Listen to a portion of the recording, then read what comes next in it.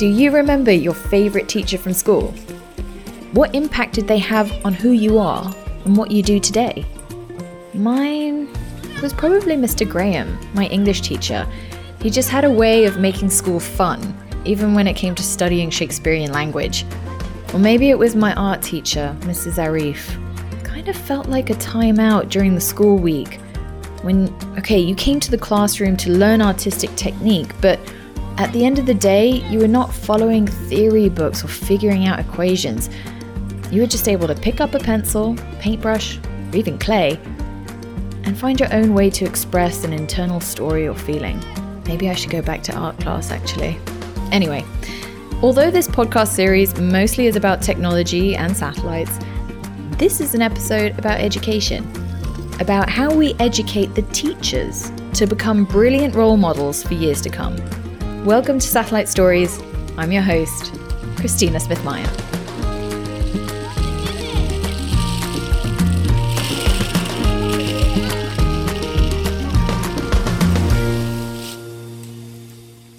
As we continue our journey learning and listening to the impact that internet connectivity has had in a country like Greenland, today we meet Anders.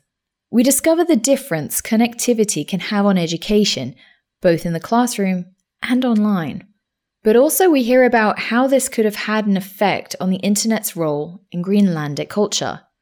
You see, for many of us, we probably haven't even paused and thought about the steps we've taken to hit play and listen to this podcast episode. Perhaps it comes naturally, just like driving a car or riding a bike. For some remote communities and settlements in Greenland, things like checking your email, having a Zoom call, or watching a TV program on demand are like reading a foreign language. So how do you go about educating a hungry younger generation of new teachers and moving the culture forwards technologically? That's something that Anders can share with us. First, he takes us to where he works, one of the oldest buildings in Nuuk, a capital city steeped in heritage. Du ved godt, hvad der sker med computer og elektronik, når det bliver varmt, ikke?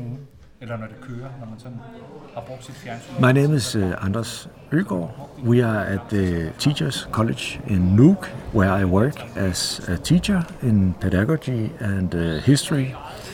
I do research in how to utilize or how to make distance teaching work with school children in Greenland and in Denmark as well. Men det er jo så ikke særlig forvirrende.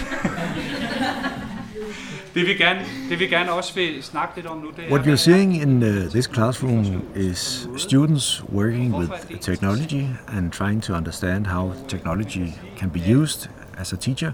It's a new thing for us to try to incorporate technology understanding in the Teachers College and or in the teacher education. So this is a kind of pilot project to help us with this subject, to get started with this subject. Det har vi arbejdet med i mange år på alle mulige forskellige måder. Det kan rigtig mange forskellige ting, og formålet med at gøre det kan være alt fra, at vi kan lære på nogle nye måder, så vi kan lære bedre måder.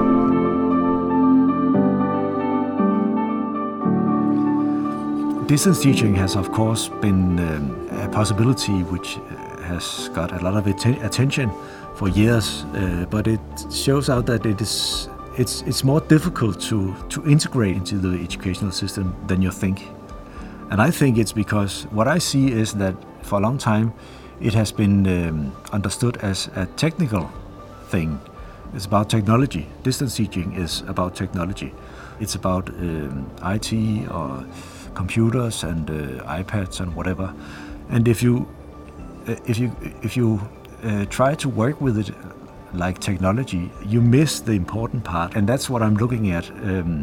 If you can, in a distance teaching setup, try to focus on the teaching and the pedagogy and the learning.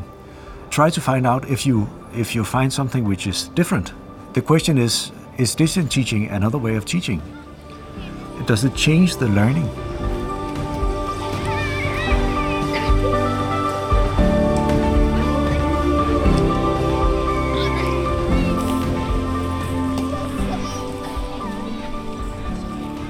Can you just give me a brief overview of the role that internet plays in this long distance learning and how it benefits these remote or potentially remote villages and towns all across Greenland? Yeah, in Nuuk, where we are now, the internet is just fine and works without any problems. At least it's not more problematic than in any other European city.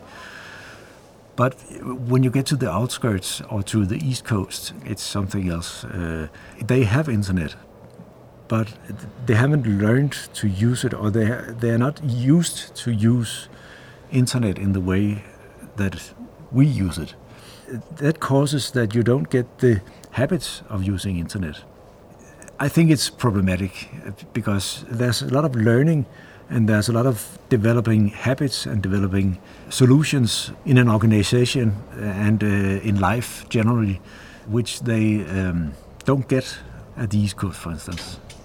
I took the challenge of bringing distance teaching to the school in Greenland, East Greenland, where the teacher was in the city and the pupils were in a village, and the pupils were ready.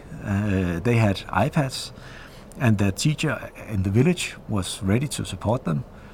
But it all broke down because the internet wasn't not at all close to work with this. And what happened was that it ended up as just materials that the normal teacher in the village could use. It wasn't like the pupils had a feeling that the teacher in the city was their teacher. It was disconnected. Then another solution was to take the iPads and put them into helicopters, use the helicopter connection to the village.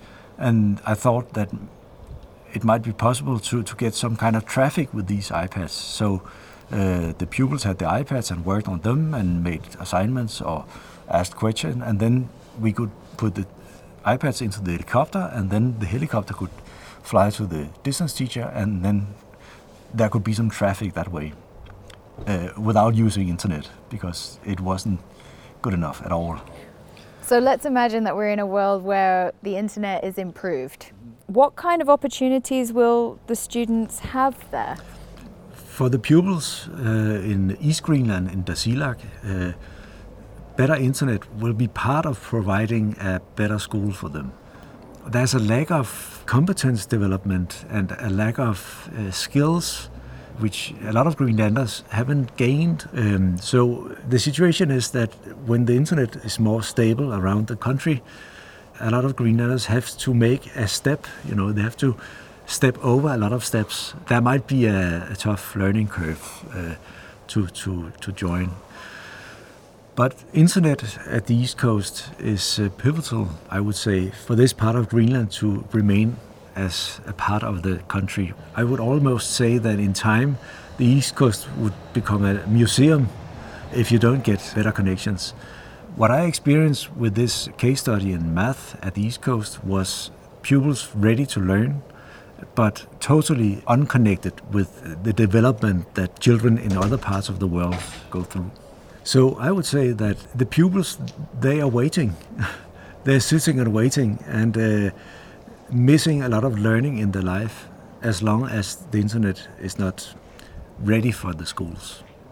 If we should imagine East Greenland as a developed part of the whole country, I would say that you need to have more possibilities for learning. And on the other side, if they get internet and they are lucky to get a teachers who we have educated as creative in using technology, these pupils might, get connected to the world and get connected to develop those skills. Be part of a generation, some music and culture from America and from Europe and movies and Netflix and whatever. This connectivity is much more than just learning some skills or some knowledge. It's not just about teaching in the school, it's about being connected to the development in the rest of the country, in the rest of the world, actually.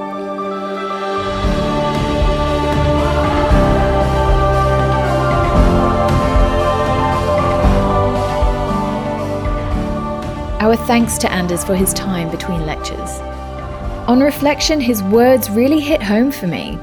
He made me see how connectivity solutions that can come from things like SES's partnership with TUSAS allow remote communities to take huge strides forward, but there is still so much work to do. So today, I wonder whether you, like me, can be mindful of every piece of technology we use today, for every text message we receive from a loved one, to not being overwhelmed with our email inbox, and appreciate the education and the opportunities being connected offers us. That we even have a connection. Perhaps in years to come, I'll revisit Anders and his graduates. But today, I'll allow myself to be fascinated with the internet and all my technology connections as if it were the first time I'd ever used them. Maybe I'll even reach out to Mr. Graham or Mrs. Arif to tell them thanks. You guys were brilliant teachers. Next time on Satellite Stories, we head out to sea with an Arctic marine pilot. Have you ever wondered how cargo ships avoid hitting the icebergs? Well, Søren is your man. We'll hear how better connection means he can better serve his captains, something which is a lifeline when dealing with Arctic waters. Do follow our series to make sure you're notified the moment the next episode is released. And for more about what we do, visit ses.com.